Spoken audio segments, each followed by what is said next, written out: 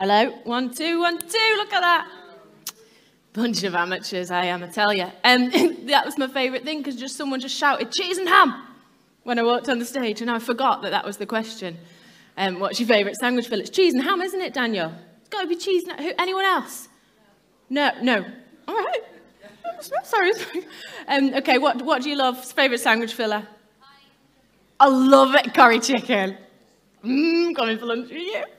Anyone else? Bacon and egg. Tuna sandwiches. Anything else? I could be here all day talking about this. Oh, a fish finger butty.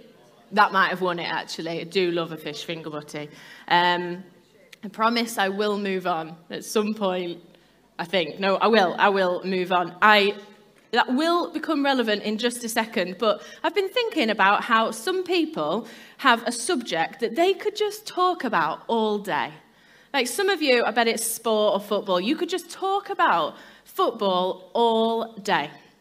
For some of you, you might be fans like, no, hate it. Some of you, it might be history. You might just love reminiscing on the past and talking about history. I love it. Some people love talking about politics and current affairs, and they could talk about it all day. Some people love talking about their favourite subject, themselves, and they could talk about it all day. But me, my favourite subject is to talk about food, and I could talk about it all day. Hence why I asked you all what your favourite sandwich filling is. I don't need to know. But these things excite me. I could talk about food all day. I love it. I love thinking about food, talking about food, preparing food, eating food. I am extremely passionate about food. I joined a running club recently, and I've got myself a bit of a reputation for the one that just talks about food all the time. I run along, and if it's a morning run, I go, what's for breakfast? If it's an evening run, what's for tea? It appears that it's all I talk about. But when you're passionate about something, you want to talk about it. You will engage with anyone who will listen when you've got something that you want to talk about. And we've been in a series for the last 8 weeks, I think, where Jesus has gathered people. We're looking at this in the Bible. Jesus has gathered people, and he is talking to them about things that he is passionate about. This speech is called the Sermon on the Mount, and you'll find it in the Bible, in the New Testament of the Bible, in a book called Matthew, and it's in chapter 5, 6, and 7. And we have been here, like I said, for about 8 weeks. And Jesus, when we started talking about it in January, he was talking about prayer. So we talked about prayer. And then in February, Jesus talked a bit more about prayer. So we talked a bit more about prayer.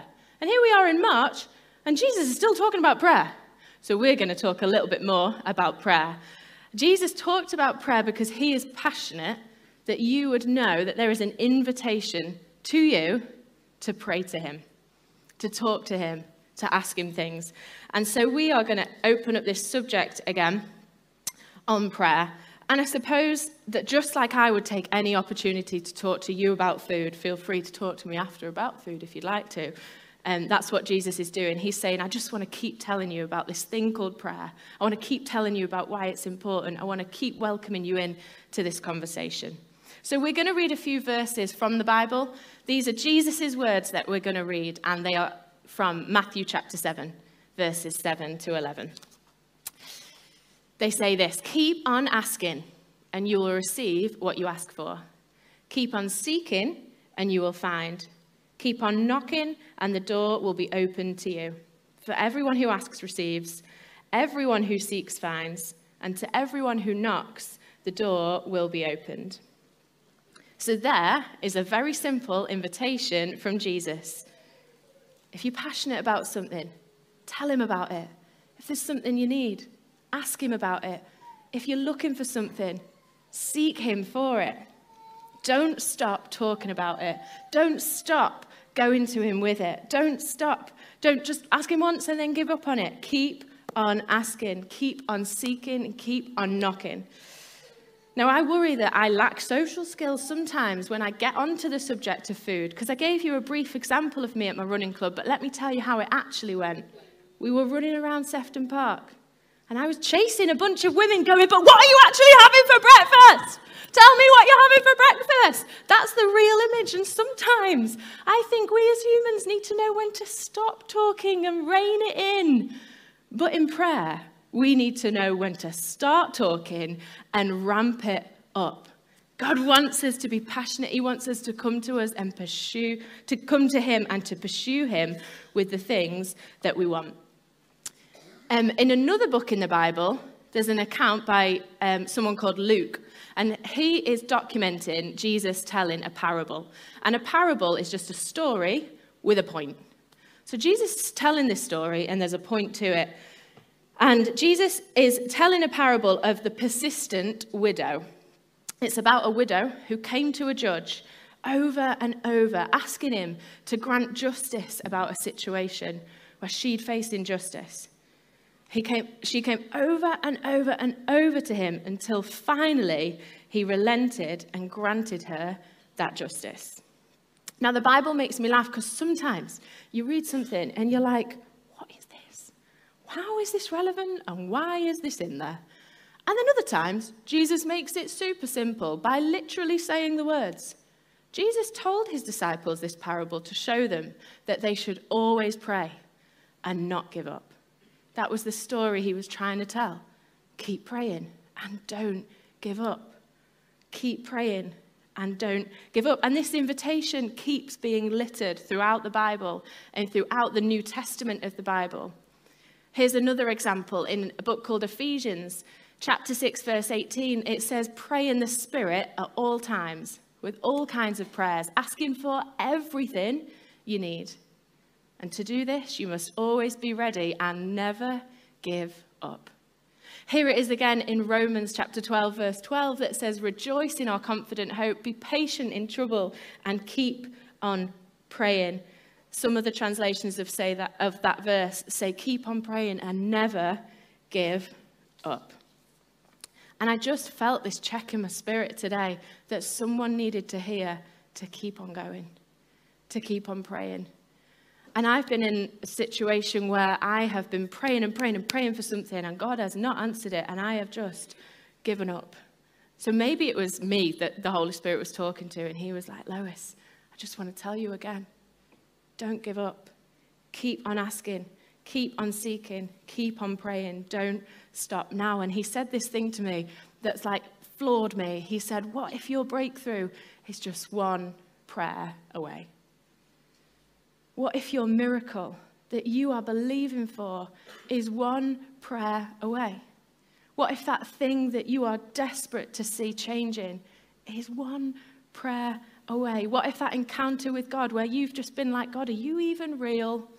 I don't even know if you are real. What if that is you? What if he is just one prayer away? That is what persistent prayer is. It's believing that maybe, just maybe, we can keep on praying because I believe it might be one prayer away. And as I say that, I know that unanswered prayer can be disappointing and deflating and painful. And I know sometimes we're in seasons where we are asking God to speak. We're like, give me an answer, God. Tell me something. And it's silent. And in those times, that silence is deafening. Sometimes we feel like we have got no fight in us to keep on praying because we're not seeing him open doors and we're not seeing him give us answers. But Jesus' invitation today is keep on praying. And here's what will happen when we do. There will be one of three possible answers to prayer. God will either say yes, or he'll say no, or he'll say not yet. And sometimes God does say yes. Sometimes God answers prayers. Steve shared that we've been like hearing about prayers that God has answered where he has been like, yes, I'm going to do that. And when God says yes, we can turn our prayer into praise. That is why we believe in sharing praise reports and celebrating what God has done. That's why every Sunday we will say, tell us if God's done something in your life, because we love turning our prayer into praise. God is in the business of answering prayers. We say that quite a lot, and it feels like a flippant sentence, but we say it because we've seen it. Like that song said, we have witnessed it. We believe God answers prayers. We have seen him do it. He is a good God. And sometimes, by the grace of God, he says yes. So when he says yes, we turn our prayer into praise. Sometimes, though, God says, not yet. And when God says, not yet, we turn our prayer into trust. Sometimes we can ask God for things and it can feel like the longest waiting season. And I've had times where I've been like, God, I need you to answer this now. Because, I just need it now. And it's like, where even is God? And there's a Bible teacher called Mike Bowman, and he always says, he quite often says, if I could get God a gift, I would get him a watch, because he seems to always be late. And I always think the same. I'm always like, God, you're a bit late on the uptake. I need you to do it now. Because sometimes we feel like God is in a different time zone to us. But here's what the Bible says. In 2 Peter chapter 3, it says this: with the Lord, a day is like 1,000 years, and 1,000 years is like a day, because the Lord is not slow in keeping his promise. It feels hard to say this sometimes, but God is never late. He's never early. He's never too fast. He's never too slow. God is always right on time.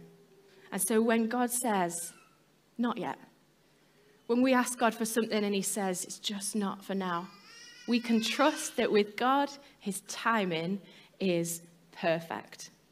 He will deliver on his promises at the exact right time. And sometimes it feels like it is not in our time zone, but he is good and faithful on his promises, and he will deliver them at just the right time. So when God says not yet, we can turn our prayer into trust and trust that his timing is perfect. So sometimes we do all this praying. Sometimes he says yes. Sometimes he says not yet, but sometimes, honestly, he says no.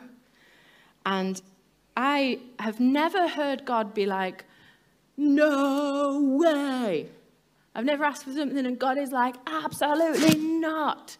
But I have known God's no. I have known the pain of God just being like, that's not happening. I've known the pain of praying for people and actually they weren't healed. And it feels like God said no. I've known what it is to pray for difficult situations to be fixed, and those situations haven't been resolved. I've known what it is to pray for relationships to work out and be like, please God, let this be the one. And then it's not. And that no can be hard, can't it? Sometimes, though, God does say no. And I know that I won't be the only one. I know that some of you will have known the painful, hard no from God, where he closes a door, where we're knocking for it to be open, but God closes it. And if I can just be really honest, that is why I found this message hard to prepare, because I was like, but God, how can I read Matthew chapter 7 that says, ask and you shall receive, when I know what it is to not receive?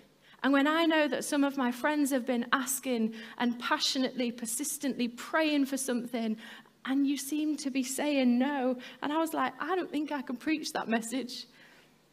And I know that for some of you, life just hasn't gone the way that you prayed it would. Maybe you prayed for a spouse, but yet you're still single. Maybe you have been praying to become a parent, but it's just not happened. Maybe you prayed for healing for someone, but actually you had to go to their funeral. Maybe you have been praying and praying for a job, but you get turned down at every application. There are times through life when, for some reason, God says no.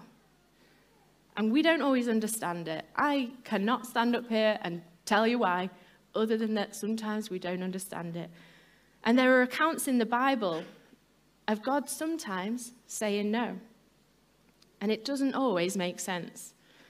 There's a story in the Old Testament in a book called 2 Samuel. And it's about someone called David, King David. And King David's had a child, but he is pleading with God to save the life of his poorly child. David fasted and he prayed for days and for days, praying that God would save him. But on the 7th day, the child died. And God said no. And I say that story with like utter sensitivity, knowing that that will be some people's reality, or that will translate to some people's pain. And for some reason, God says no, and we just want to give it all up when God says no. Sometimes we just want to pack prayer in and be like, prayer doesn't work because God said no. And sometimes it doesn't make sense to us in the moment, but as Christians and as followers of Jesus, and this is available to you today, because you can put your faith in Jesus today and get this incredible gift that Christians have. And it's this crazy, insane, senseless thing called hope. And hope means that when God says no, we can believe that just sometimes he has a better yes. When God says no, it's not for a punishment, it is for a purpose. When God says no, and maybe you are in the painful, hard place of knowing what it is to have God say no, and maybe you've not seen his better yes yet. Putting your faith and your trust in Jesus means that you have access to hope. That one day, maybe this side of eternity, you will see and know and experience his better yes. But maybe you are in the middle of the mysterious mess where you're like, I can't see that better yes. I don't know what it is. You can still today choose to have hope that God always has a purpose. I was really struck as I was reading that story about David by David's response. What David does, the Bible says, is in his devastation and in his heartbreak, he went into the house of the Lord and he worshipped. And when God says no to us, that's when we turn our prayer into worship. And it doesn't feel like it makes sense. And worshiping God didn't bring David's son back. Worshiping God didn't change David's situation. But in that worship, when David turned his prayer into worship, what David did find was healing in his heartbreak. He found a closeness to God that he couldn't explain. He found a peace that made no sense because he chose, after God's no, to trust in God's good plan and good purpose and turn his prayer into worship. And that's what happens when we keep on praying, when we keep on pushing, and when we keep on being persistent in our pursuit of God, we find God. Like that verse says, when you seek him, you'll find him. Keep on looking because you'll find him. He can heal you and he can carry you if you'll just turn your prayer into worship, because he can prepare you for what's next. And maybe your better yes is just ahead. And maybe one day you'll be able to see it and celebrate it. And you'll be able to look back and know that when God said no, it's because he had this in store for me. When God said no, he knew what he was doing because he had a plan and a purpose for my life and for beyond my life as well. And so when Jesus' words in the Sermon on the Mount in Matthew chapter 7 says, this is Jesus talking, he says, if you then know how to give good gifts to your children, how much more will your Father in heaven give good gifts to those who ask him? And that's why I can say this message today, knowing that God is good, knowing that God knows what's good for us, and knowing that sometimes we ask him for things and he says no, but it's because he always knows best and he has a plan and a purpose, and it is not to harm us, it's to help us, and it's not to punish us, it's to give us a purpose, because we can have hope in a God who is faithful, that he will deliver on his promises. He is good all the time, even when it doesn't look like it makes sense, and even when it looks like God is shutting us down, God has a plan and a purpose. So I just want to remind you today that if you are in the pain and mystery of knowing God's no to your unanswered prayer, he is still good, and he so loves you, and he so has a plan for you, and he so has a purpose for your pain. He knows us better than we know ourselves, and we can trust in God, and we can trust God and know that he knows what he's doing, even when we don't know why he's doing it. There's a verse that I love to come back to because it helps to tie up things when it doesn't feel like things are making sense. And this verse is in Romans chapter 8, verse 28, and it says this: we know that God causes everything to work together for the good of those who love him and who are called according to his purpose for them. And I know that today, maybe you are like, God, what on earth are you doing in my life? I have been praying and I have been asking and I have been believing, but it's not looking good and it's not making sense. And maybe today, if there is one thing that you could take away, it's just that God causes everything to work together for the good of those who love him. When God says yes, we turn our prayer into praise. When God says not yet, we turn our prayer into trust. And when God says no, we have an invitation to come even closer to God by turning our prayer into worship. We're going to sing a song now. We sing a song at the end of our sentence to seal what God is saying to us. And for every single person in here, what God is saying to us will be unique and different. And I just want to encourage you as we sing this song and as we sing about the Spirit of God working in us, why don't you just begin to say to God, God, I am praying for this. I want you to do this. I want you to answer this prayer. Why don't you just begin to let God do things in your heart and reveal his good plan and his good purpose to you? If you're comfortable and you want to, do you want to stand with us as we sing this song? And before we sing, I'll just pray for us. Father God, I am so grateful that you know what you're doing. And I haven't got a clue what on earth you are playing at. When I don't understand why you're not answering our prayers, God, I thank you that you are in control, that you are trustworthy, that you deliver on your promises, that you are a God who is for us, who loves us, and who has a great plan and purpose for our lives. And God, we choose to say yes to that radical, crazy hope. We choose to say yes to you today, knowing that you are a good and faithful God. Amen.